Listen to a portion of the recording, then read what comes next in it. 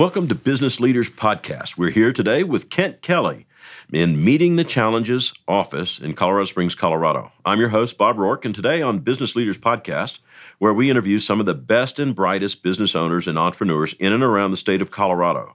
We talk about the ins and outs of running a business and being an entrepreneur. Insights shared by top business leaders and entrepreneurs in the state of Colorado. We talk about what to do and, as importantly, what not to do about growing, running, or starting a business. On the show today, we're fortunate to have as our guest Mr. Kent Kelly. He's the president of Meeting the Challenge, a Colorado Springs-based company with 27 years of experience working on ADA accessibility consulting initiatives for both public and private entities since the inception of the ADA. Kent, it's a pleasure to have you on Business Leaders Podcast. Thank you, Bob. Super. Well, I tell you what, before we get started, for the folks that go, ADA, what is ADA? Well, it's not the American Dental Association. Actually, it's the Americans with Disabilities Act, which was signed into law back in 1991 and then became enforceable in 1992. So for the average listener, business person, what would be the evidence of seeing ADA? It's a disability rights law, so it's not an accessibility law. It's not a wheelchair law. Some people say it's not a building code. It's all about requiring non-discrimination against people with disabilities. So parking spaces, adequate space for them to get out, ramps, restrooms done properly, and the gamut of things. And for me, when I was looking at your website, it actually said ADA accessibility on websites. Yes, that's the big topic du jour. Yeah. Websites have to be accessible, and that's a pretty complicated concept. There are no standards right now. The Department of Justice has been working on them and has tabled them because of the complexity of it. But essentially what it means is we can go to a website, we can order off of Amazon or whatever, we can do surveys, do just about anything, pay a bill, pay your taxes or whatever. That has to be accessible for people with disabilities too. For instance, how does a blind person access a website? If you really think about it, it would be nearly impossible unless the website was accessible because they're going to use the screen reader. This is going to tell you everything that's there and how to navigate through the site. So what we found, there are some major lawsuits. Even though we don't have standards that are enforceable, the DOJ is still acting and enforcing some best practices for websites. Target, Netflix, sure. Winn-Dixie, a lot of sites, a lot of universities, Harvard, all have been under settlement agreements to get their websites accessible.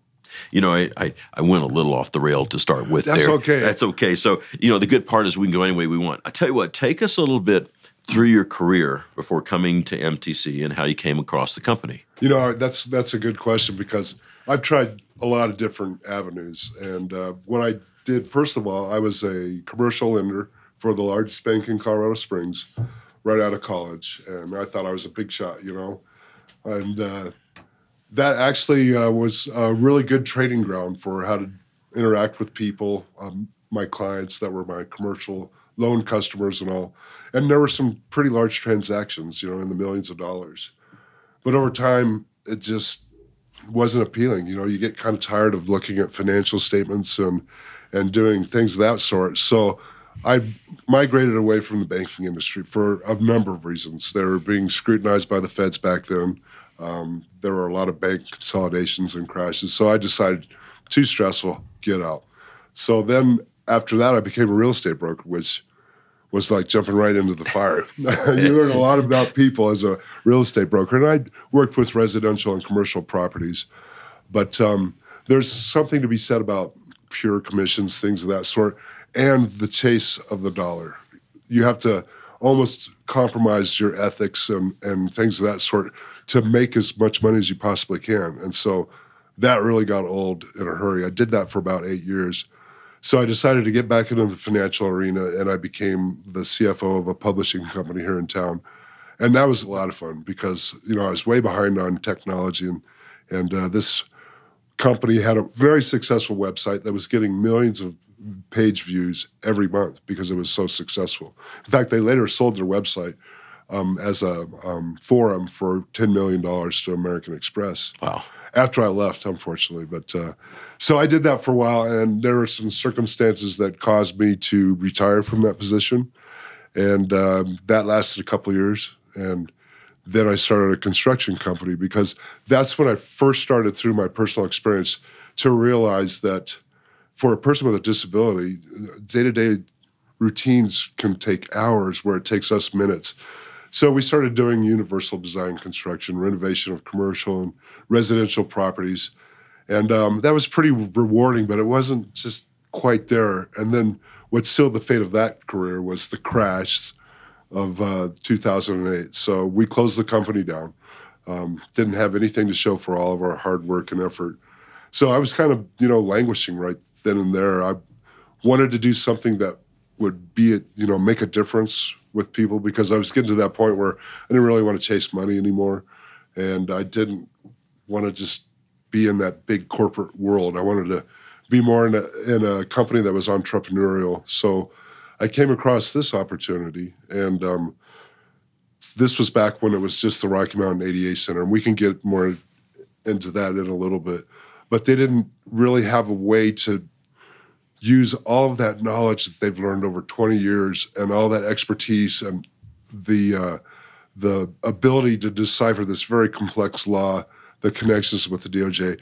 They just used it for the Rocky Mountain ADA Center, and they thought, well, that's got to be worth some value. And the way to implement the ADA is through consulting projects. So they brought me in as the director of consulting services. And I remember one of the founders said, not with me around, he'll never make more than $100,000 a year. And, it's not about the money, but you have to have some sustainability for a project to work. Well, here we are 7 years later, and what statistic that I'm most proud of is that we work with a lot of state and local governments across the country. We've helped improve accessibility in communities with a population of 23 million people. So that, is a lot better than selling real estate or being a CFO or a banker or whatever. I really feel like we're making a difference with that. So that's probably what I'm most proud of, is because anybody could become disabled at any point in time. It's the largest minority in the country. They have spending power of $175 million, but they're often ignored, or people believe that it's an unfunded mandate. And the same guy that's out there complaining about having to spend money to make his city or business successful, he could be in that same situation at any time. So I think what it all boils down to is you got to be compassionate. Plus, I'm getting older too, so you got to be compassionate, care about people, and do what's right. And if you can't do it for that, then at least mitigate the risk and try to avoid a lawsuit or something. I think about your description of what you did before MTC, construction and CFO, and it sounds like you were doing your pre-course work before you came here. And it's funny. Everybody says that there's this grand plan for you, and it did kind of work out that way. And the way my life changed over those years, it just was perfect. And when they hired me, I think they interviewed me maybe 15 or 20 times. I don't think they were quite sure about this venture. When they finally hired me, I tell everybody to this day, it's the best darn job I've ever had. And it's not about the money. It's about seeing the communities become more accessible and seeing the light come on in the city council member or the county commissioner's brain, where he realizes that it truly is important. It's not just about obeying the law or an unfunded mandate. It's about being non-discriminatory. Well, for me, my one opportunity to be disabled is I kicked a fat kid one time playing soccer. Broke my leg over his. Oh, boy. And so I was, on crutches for a very long time. And, that's a very simple, short-term, inconvenience, but it makes you appreciate being able to get through a door. Doesn't it? Especially doors and series and stuff like that. Getting in the shower, just motivating everything. around, and it just takes more time and everything. And I, for here we're in a military town. I'm prior military, and I look at our soldiers coming back, right. And many of the disabled soldiers, and for them that's a new occurrence, and then you have the folks dealing with disability from day one, right? And everybody's got an opportunity. or should have an equal opportunity. And so I'm on board with the ADA. And at least Excellent. now as an Army guy, I'm not thinking of air defense artillery, which is what I thought first about ADA. And so that's what we referred to. So, when we think about this, and folks are going, so MTC is meeting the challenge. We'll just call it MTC. What are they typically hired up for? Well, that's a great question. As you can see, I have this volume of notes, and we certainly don't have time to do that, but I can touch on some of the highlights. Probably the most common project that we do is to help cities and counties and metropolitan districts comply with the ADA. And that's for a couple reasons. First of all, it's the right thing to do. We don't want to discriminate against anybody. Second of all, it's a law, and it's an enforceable law that the DOJ can really kind of make your life miserable if they decide that they want to come hang out in your city for a little while and find out what's wrong with it. And then also it's a risk management thing, and it's just being a good steward for that community. Some of the negatives are if you don't have a self-evaluation and a transition plan, and that's kind of a buzzword that a lot of listeners probably don't know what that is, but essentially what it means is that everything that city provides its citizens, every program, service, whatever, is accessible. Website has to be accessible. It's not a building code, and I have to really emphasize that. Accessibility or accessible facilities do play a very big role in it, but it's also effective communication, how you accommodate people at a council or commissioners meeting that are deaf, or what happens if a police officer pulls over or arrests a person that's deaf and he doesn't understand what the rules and laws are for effective communication. So, it is about facility accessibility, but it's such a wider topic than that. And that's predominantly what we do, because if you don't have the required documents, the self-evaluation and transition plan, you could possibly enter into a settlement agreement with the Department of Justice, which means they're going to be looking over your backs and having you do photo verification reports for 5 or 6 or 10 years. And it also means that they could fine you $55,000 for the first occurrence and then $110,000 for every other occurrence after that. And I would say the average community that we see in Colorado or just about anywhere, they have a minimum of 4,000 or 5,000 violations of the ADA. And it's not because they don't care. It's just because they don't know. It's a very complicated law. And so when you have that, it adds up. And the last thing people want are U.S. attorneys running their communities. Does the Department of Justice have a fairly active enforcement arm? Yes, they do. For state and local government, it's called Project Civic Access. And I always kind of say, to these people that, these city attorneys, managers, commissioners, if you see a black helicopter up there with a bunch of guys rappelling in, get ready for a settlement agreement. And if anybody from the DOJ is listening, I'm just kidding. But we have a very good relationship with them. But if you don't have that, then they'll make you get one in a very short amount of time. And not only that, if you have, for instance, inaccessible public rights-of-way with no curb cuts or whatever, they're not going to give you any time to really fix that. They're going to say 3 years. We don't care how much it's going to cost. And in one community, that was $44 million just for curb ramps. We see evidence of that here in Colorado Springs. Yes. Pretty much every intersection where you'll see curb work, and you go, what are they doing? And then you'll see this ramp being built in. Right. And, it's wide and it's nice, and you kind of go, there's the visual evidence for me daily that's going on here in Colorado Springs. That's true. And, there's another reason for that, too. The Federal Highway Administration will not fund your community unless you have a public right-of-way self-evaluation and transition plan. So we've seen communities where they've literally had to shut down roads because they couldn't get funding for it, and they couldn't do anything until they had those documents. So, and thinking about it, everything's money. That's so true. On the funding, so when a community goes in to be compliant, where's the funding come from? The funding comes from the city or county's revenue stream. There are funding sources. There are block grants available through HUD and everything, but the majority of it comes through the city or county's coffers. Okay, so it's just part of their budget. Yes. Well, and then that's one of the reasons you don't want the DOJ looking over your shoulder, because you're used to a $3 or $4 million budget for repairs or whatever, and then all of a sudden it's 20 or 30 million, And we see that time and time again. It's really difficult to raise your taxes up that high to reach those milestones. That's kind of a mental picture, for the listener. That is the size and shape of the issue.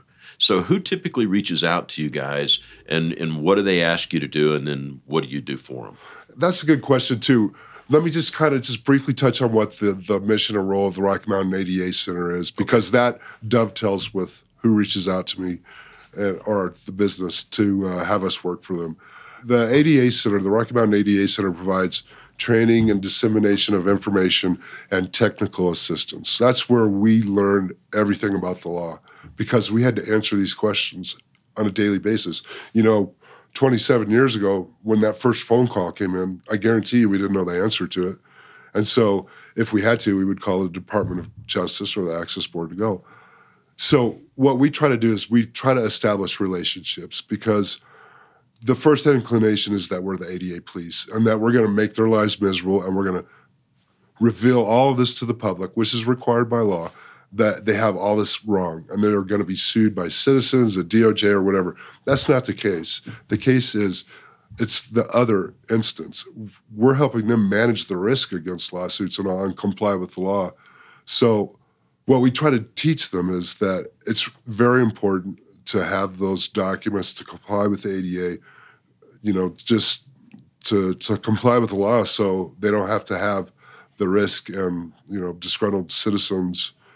I think about as a community, so if you didn't know, there's a method to learn, there's a method to get a plan, and there's a method to start budgeting and in getting toward compliance. What's the sense of humor on the DOJ if you've got your plan in place and you're making efforts toward getting compliant, but just for budget reasons, you can't get her done in a year, or just practically you can't?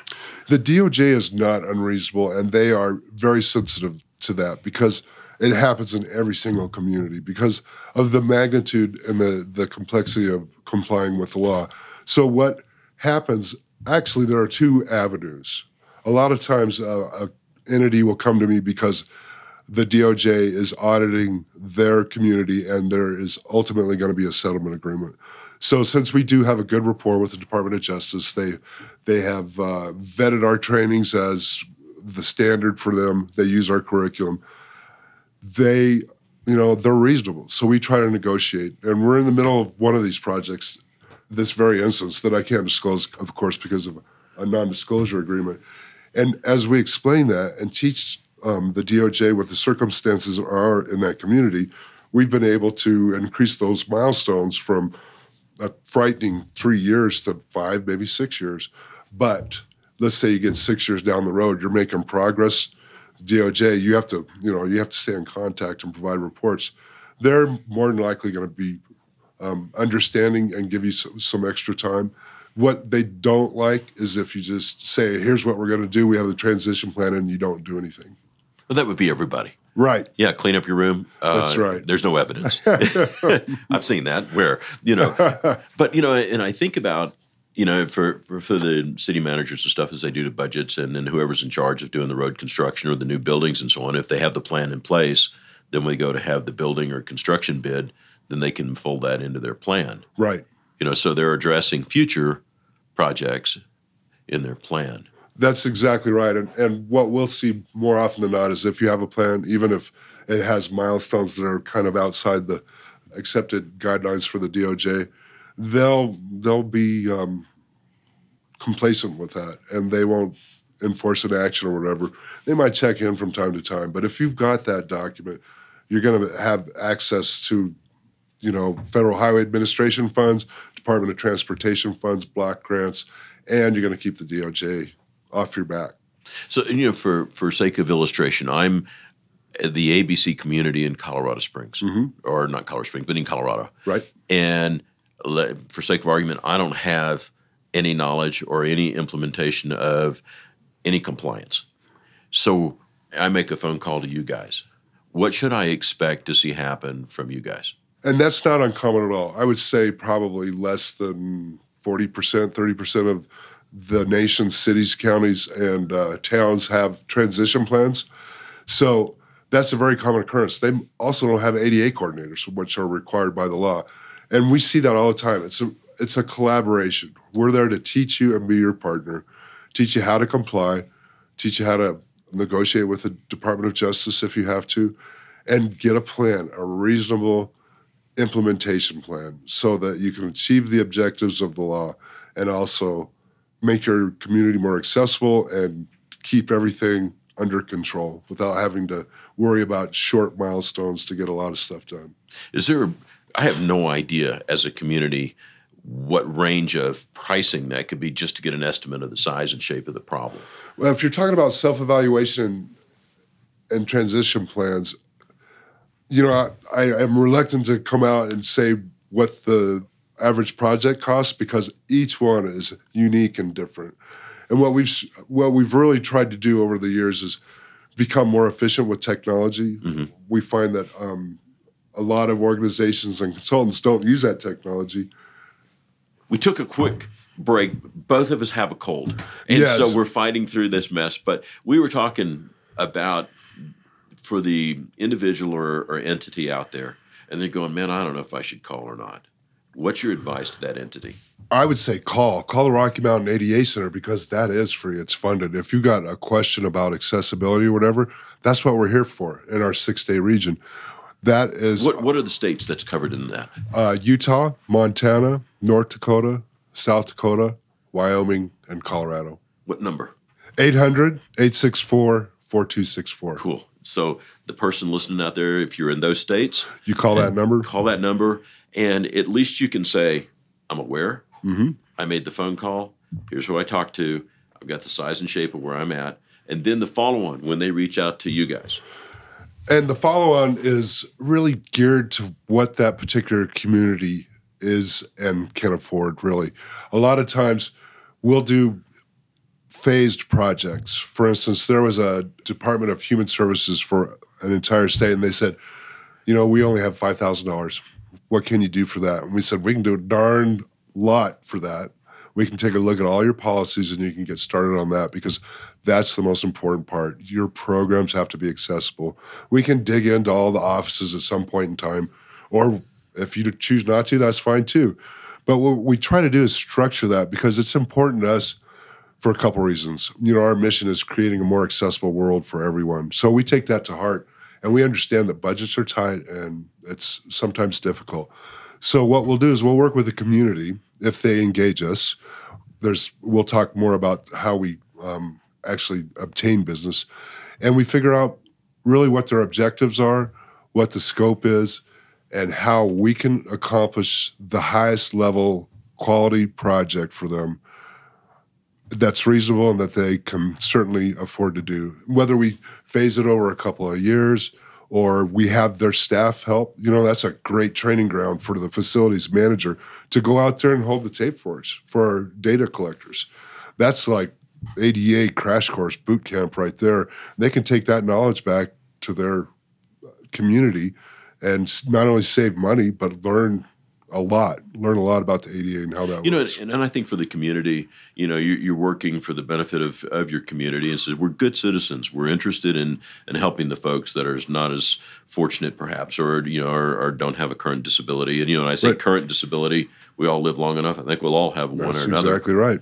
And so my comment or thought is always is at least you've done something and you're starting somewhere.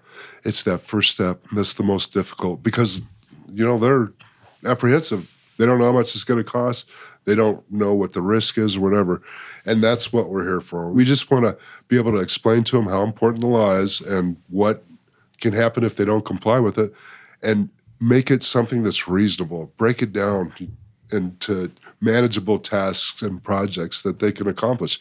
If they make progress, they're often pleasantly surprised at how much of the findings that we uncover could be as easy as adjusting a door closer or something like that, or making a policy or program more.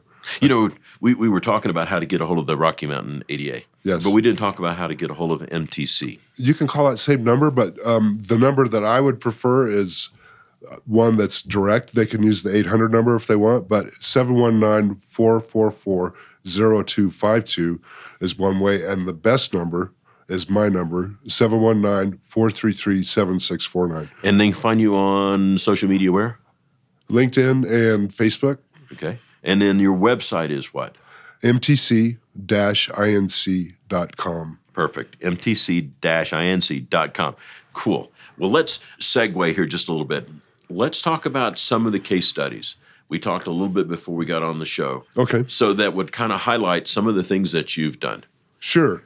I think what really got us off the ground, what taught us that what we know and what our knowledge was, that it had value, was the first accessibility project that we embarked on.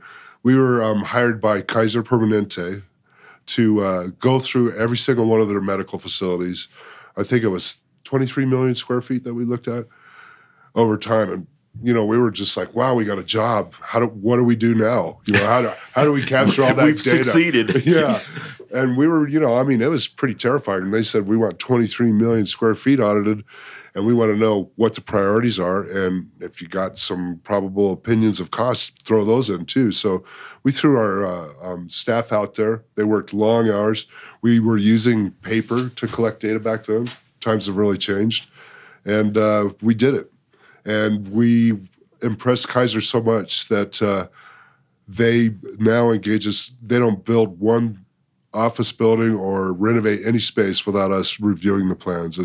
And then walking through afterwards, because they realize that they're architects, and architects in the community don't necessarily understand the law like we do. And what's funny? We'll go through and they'll build a $10 million medical office building. We go through every step of the way, the schematic design, the parking lot. We go through the phases of the plans and we get them perfect. That reminds me of that old axiom. What is it? Measure twice, cut once. Yes, exactly. I learned that in construction too. But they'll get this big, beautiful building up, and then they'll say, hey, can you take a look at it and see if it's accessible? And not one of them ever is perfect. And the beauty of that is that the way they structure their contracts, that becomes a punch list that the contractor has to cover. We worked on one project. They were getting ready it was a hotel. They were getting ready to install, I would say, probably $1 million worth of light switches at the wrong height. And they weren't reading our plans correctly. So the chief electrician had the wherewithal to call us, and he said, I'm looking at our plans, and you say it has to be this height, and they're saying it has to be this height. And they were able to save probably $200,000-$300,000 worth of change orders and punch list items just on that one little thing alone. And so that would be a Kaiser Permanente, group. Right. What other variety of projects have you worked on? Well, we've worked with a lot of counties and things of that sort. One of the really neat projects that we worked on, because first of all, it was really probably the furthest we've been from our office ever.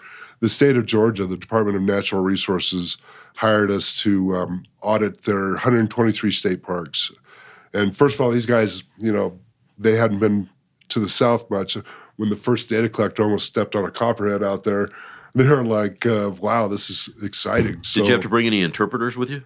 We did, actually. But, when they all came back, they all had Southern accents. Y'all, absolutely. And they all wanted to eat at Bojangles.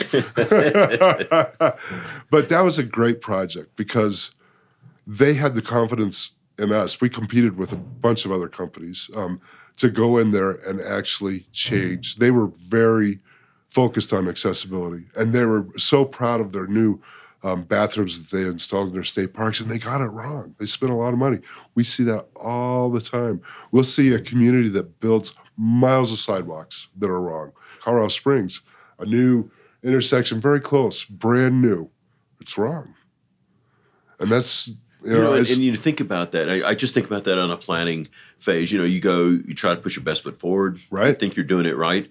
And then you look at that and you go, are you kidding? That's what's heartbreaking to me. They spend all this money because they're doing the right thing, and then it's wrong because they either didn't have the architects that understood the law, or the contractor, his tolerances were out. That's the worst part of my job, is having to say, you guys are really trying hard. You did a great job, but you're going to have to tear all that out. You know, there's one distinction that struck me. You know, we're talking about ADA for Colorado or this area, Rocky Mountain, 6 states, and this, that, and the other, and yet you guys are in Georgia. So the ADA serves the 6 states, but you guys are nationwide, right? Yes, we are. Okay. The ADA, Rocky Mountain ADA Center, will only answer technical assistance and do trainings and all. They're limited to that 6-state region. But we took that knowledge and went nationwide, as ZZ Top would say. But the reason being is because part of it is we know the law, and the other part is we know how to manage data. When we have 10,000, 15,000 lines or records with maybe individually another 20 elements within that one record, you're talking about massive databases. And if you have a checklist, that's going to be 5,000, 6,000 pages. If you got 5,000 to 6,000 pages of a PDF that you can't really use that data to work with you, that's going to be collecting dust on your shelf, and you're never going to be able to get that first foot going forward to get the data, not intel. Right. That's so, right. So, you know, I'm that massive organization.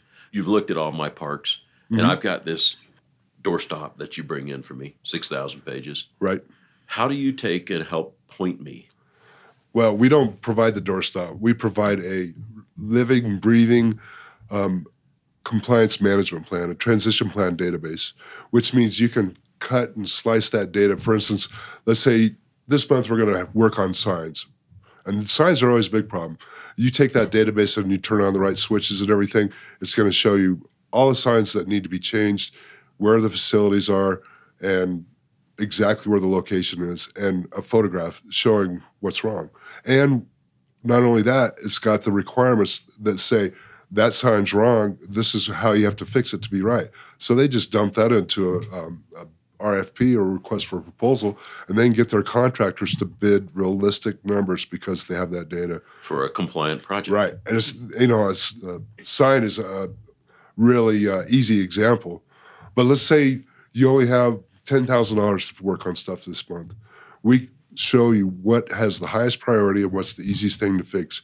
Get out there and adjust the door openers or whatever, and or move the trash cans away from the elevator buttons and all. And that shows real progress for the DOJ, and it's very inexpensive. You know, it's funny, and that, you know, you think about simple things. I wouldn't have thought about the trash can. I know, isn't that? It's you know, and yeah, I don't plan on breaking my leg anytime soon. Yes, refresh my memory. Exactly. So, you know, so we've talked about parks. We talked about Kaiser Permanente. Yes. Do you have a favorite one that you did?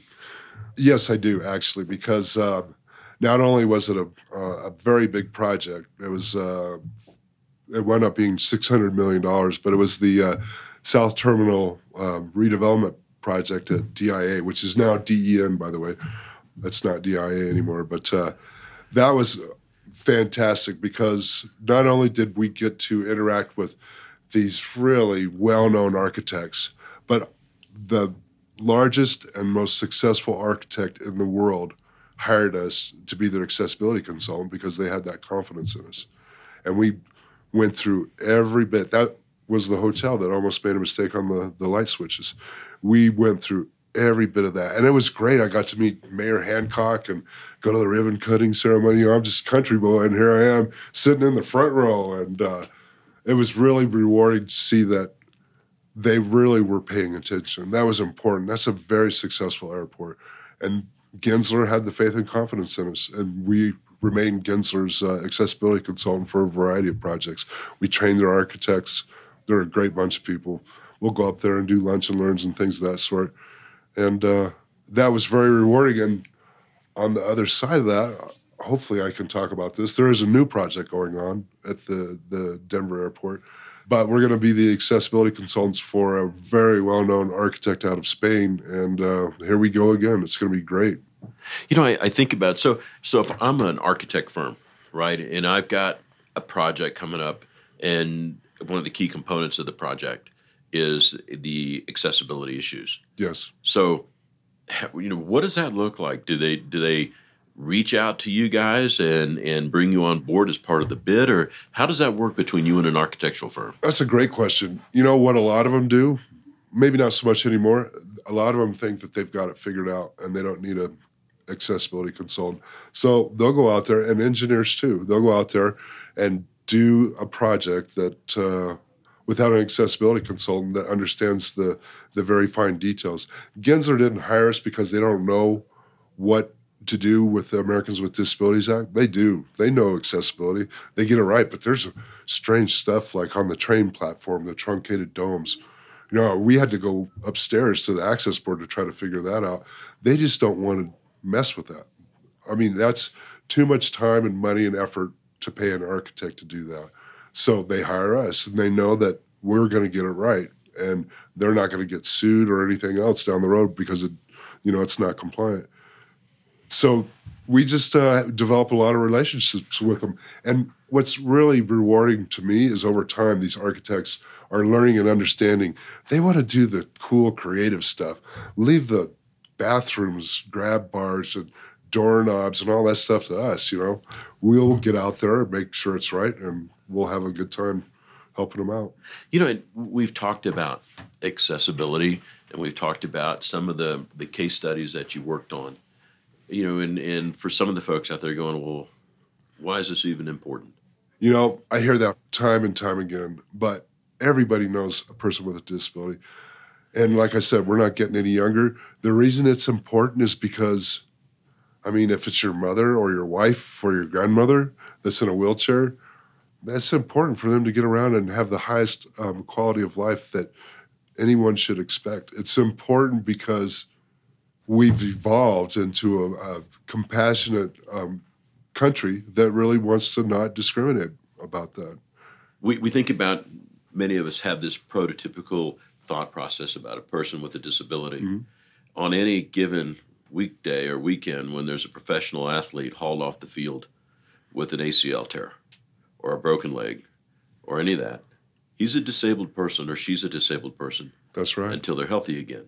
And you see them post-show, post-event, and they're on crutches or they're not 100%. True. And then, and so I think about, in my mind, as you look at how we characterize disability, mm-hmm. I think about my assistant in my office at CrossFit fell off something and blew an ACL.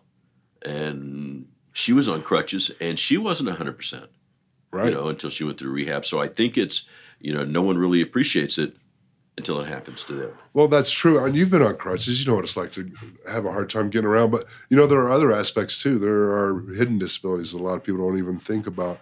That, there are those classes of what are considered to be disabilities. And a lot of people think that the ADA is a wheelchair law. It's all about physical accessibility.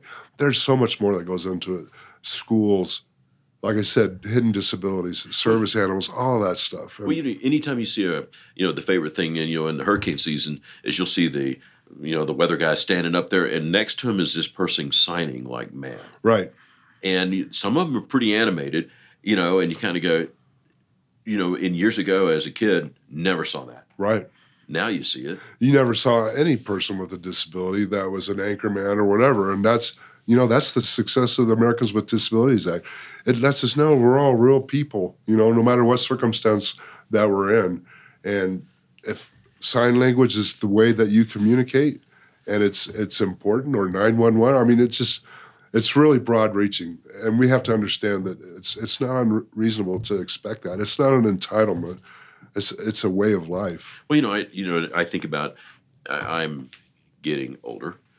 And mm-hmm. as I get older, I get told things about my hearing from my wife. What? No, I'm just kidding. I'm just no, honey. I'm just tone deaf in the spouse range. I'm the same way. And, yes. And the eyesight. I'm convinced. The reason phones are getting bigger so I can see the numbers and dial. So true. But if you think about as you're going through an airport, and you're listening close for your flight, and if your hearing is not real good, the chance of you missing or not catching your flight, if you can't read the sign. Mm-hmm. So, you think about the common application as the population ages. Right. And we're all out there longer, and I think that, if people don't understand that it's important, just they will someday. They're going to get an inkling somewhere in there. They are. So, the fun part about it, I think, is it's clear that you're passionate and convinced about it. What are the typical misconceptions that people either in the government or county space or in the business space have about what it is that you do? The misconceptions are that it's an unfunded mandate or whatever, or it's going to be impossible to comply with the ADA. There will be no way that they could ever afford to budget it, that it's a risk that they don't want to unveil, that they don't want their community to be aware of the inaccessibility of their programs and services, when it's not all about that at all, because the people with disabilities are already aware of that. The misconception is that it's impossible to do. It's going to cost millions of dollars to have a consultant come in and find it out, that if they just hunker down and don't say anything, the DOJ is not going to come around eventually, sooner or later, or the Highway Administration is going to continue to fund their projects even though they don't have a transition plan. So I guess the misconception that keeps people from complying is the worst one, because it's a law, first of all. That's how you stay out of a lawsuit. You comply with the ADA. And it's not going to change. It's not going to go away. And you just got to figure out, like we have over the years, how to make your community accessible. We talked a little bit about the cost.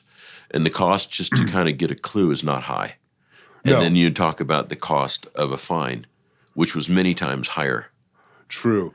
The worst cost is the psychological cost of having the Department of Justice on your conference call once a month, requiring photo documentation, verification that you're really fixing what you want, and that they're going to be watching you for 6 years. I guess it's like probably being on probation or something. It's just not only that, it's the visibility of this project, because it's always published. The city council members feel vulnerable, or the commissioners or whatever, and the community, thinks that it's a disservice because they're under a settlement agreement because they didn't comply. I think the issue that strikes, it's the right thing to do. That's right. If you want to look at somebody and how they behave, look how they treat those that aren't as fortunate or as capable. So I true. mean, that to me is important. For the folks that are out there going, so who is your typical profile of a customer? So we've talked about parks, HMOs, Yes. counties. Is there somebody that, airports? Airports, businesses, restaurants, hotels, hospitality, the Federal Transportation Administration, we do work for them. Even the Department of Justice, we were involved as a consultant for a landmark settlement agreement against a construction company. $10 million hit on that. They had to establish a $10 million fund to go and fix their non-compliant multifamily housing communities. We visited 32 of those over the United States. We helped train the property owners what they needed to do. And multifamily, by the way, housing is very unique because it's covered by FHA, HUD, and the ADA. So we had to go in there and help them make those communities compliant, or as best they could. And that was a really interesting project because the Department of Justice, this construction company just ignored it. They had warnings and complaints against them, and they just said, we're going to build it this way. Too bad. So, you just don't want to make anybody angry that way. So they made an example out of them. And now multifamily construction has completely changed. We do a lot of work on those projects because it's an odd accessibility law. For instance, you don't have to have grab bars in the bathroom. You have to have blocks that you can put grab bars up, things of that sort. But the small things. Yes. We've kind of gone a long ways into this, and I hope folks really have a much better appreciation for how all this comes together and what you guys do. What's got you most fired up about looking into the future with what you're doing? Well, what has me most fired up is that we can really see true progress. And like I said, I'm going to probably tell you 5-10 times, we've impacted 23 million people. Not because we're, superstars or anything like that. It's just we're devoted and we're dedicated, and we'd like to work with communities and restaurants and businesses. We're all in this together, and to be able to make a difference that way is pretty pretty incredible. Well, I think it's kind of like most folks think, says, when somebody has an accident, go, that'll never happen to me. Right. And you go, I'm not disabled. That's never going to happen to me. Yes. And in the reality, I don't know what the percentage is, but I think if you stick around long enough, you're going to show up. Yes, you are. 1 in 6 people today. That's another reason, if you let me just get off track a little bit, we have this gigantic number of people, 47 million plus, that have disabilities. They work, they earn money, they have disposable income of $175 million. So if you can't just get your head around it's the right thing to do, turn it over. They're customers. You want to provide good customer service, make them happy. You can make money that way. As I put my hat on backwards, I think about it as a business person, you're going like, you know what? We cater to, we take care of, we value, we honor, right. and we're set up for you guys, and we welcome your business. And boy, I tell you, that becomes, the word gets out like a good restaurant. And there are families and friends and everything else. And that's easy. Plus, you get tax credit. You'll get a tax deduction up to $15,000 if you're a qualified small business to make accessibility changes. So, it doesn't, for like a restaurant or a small retail outlet or whatever, $15,000 will go a long way. We can teach you how to spend your money wisely too and prioritize what you need to fix.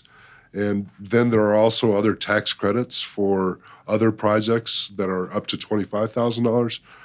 There's a lot of reasons to do it economically, and there are a lot of reasons to do it ethically and morally too. So for me, it's really easy, and it's an exciting company to be involved with because of their entrepreneurial spirit. These guys are a bunch of crazy people, but they work hard and they have that same compassion and drive, and we just want to help you. I really appreciate it. I do a fair amount of these, and I get to learn, and it's the best part of doing the podcast and hear the story. So with that, is there something I should have asked you that I didn't about what you're doing or what's coming? As we talked about earlier, website accessibility, people don't even really consider that. Here, I'll let you in on a little secret. We're doing a redesign of the MTC website. And so, of course, we have to lead by example. It is a pain in the neck. It's difficult. I feel like saying, forget that banner. I can't make it accessible. But that's important, too. That's the new frontier, social media and all that stuff. We have to embrace technology. You have to have accessible websites that work on your phone and everything. And that's one thing that I think will be the wave of the future, because the Department of Justice is not hesitating in filing actions, even without standards, which is really remarkable. And the other thing is you've heard about it, the ADA. I don't like to use this word, but they call it the ADA drive-by lawsuits. And the reason they call it that is because if a person that has an attorney that has a disability or doesn't have a disability, we can talk about that all day long. They can literally drive by through the parking lot and see that the accessible parking signs are the wrong height, or the aisles are too narrow or whatever, and they can file a suit right then and there. And their attorney is going to try to convince that business owner, who doesn't have a lot of money anyway to spend on stuff like that, that if you give them $10,000 or $15,000, then they'll go away. And a lot of times they don't even follow up on that, the thing that they sued on, to make sure it got fixed. That is becoming a wave across America. And here's my perspective on that. My first tip on how to avoid an ADA lawsuit: comply. Make your place accessible. And if you don't know how to do it, we can help you do it. And a lot of that's going to be free technical assistance. If you really want to get down into it and be a successful business owner that manages their risk and limits their liability for lawsuits, welcome people with disabilities. Get your bathrooms lined out. We work for a lot of defense attorneys, and a lot of people, that might give them a bad taste in their mouth. We help defense attorneys address these lawsuits for a number of reasons. First of all, the owners, the business owners, whether it's a large nationwide chain or a little mom and pop restaurant or a retail store, they don't know where to turn. And so the defense attorneys will hire us to validate the allegations and to also make sure that what the action that particular business is taking is not only going to comply with the ADA so they can address their lawsuit, but it also identifies a lot of stuff that the plaintiff never discovered. So the ultimate outcome of that, whether you work for the plaintiff or the defense attorney, is that whatever you do, you're improving accessibility. And that's what our goal is. I'm not in favor of people going out and filing 20 lawsuits with the same language and the same everything's boilerplate. Those attorneys are getting censured and disciplined because of that, because it's not ethical. And there's some mystery behind it too, because there are no civil penalties for a person with a disability filing a lawsuit. They're not going to get $10,000 from the DOJ as an award, or 20 or 50 or $1 million or whatever. They're not supposed to get any money, but they do get their attorney's fees. So, the attorneys are going out there and they're doing pretty good. Well, I think about all of that, and my sense of all of the discussion is be aware, be proactive. I mean, at a minimum, reach out. You can go to the center. Yes. At a minimum, and if you want to take some proactive steps, at a minimum, give you a call. Give us a call. And do something. Right. Just get started. Yeah. We'll teach you what to do. And I'm not saying this out of a profit motive. It's the right thing to do. Yeah, it's the right thing to do. And call the ADA Center. I mean, we can point you in the right direction. If you don't have one dime to spend, that's okay. We'll still help you. I mean, that's our mission through the Rocky Mountain ADA Center. We're funded by NIDLR and HHS. That's what we have to do, and train and research and figure out how we can improve accessibility and what areas are underserved or whatever as far as gaining accessibility, whether it's websites or whatever. Just give us a call. We can help you out.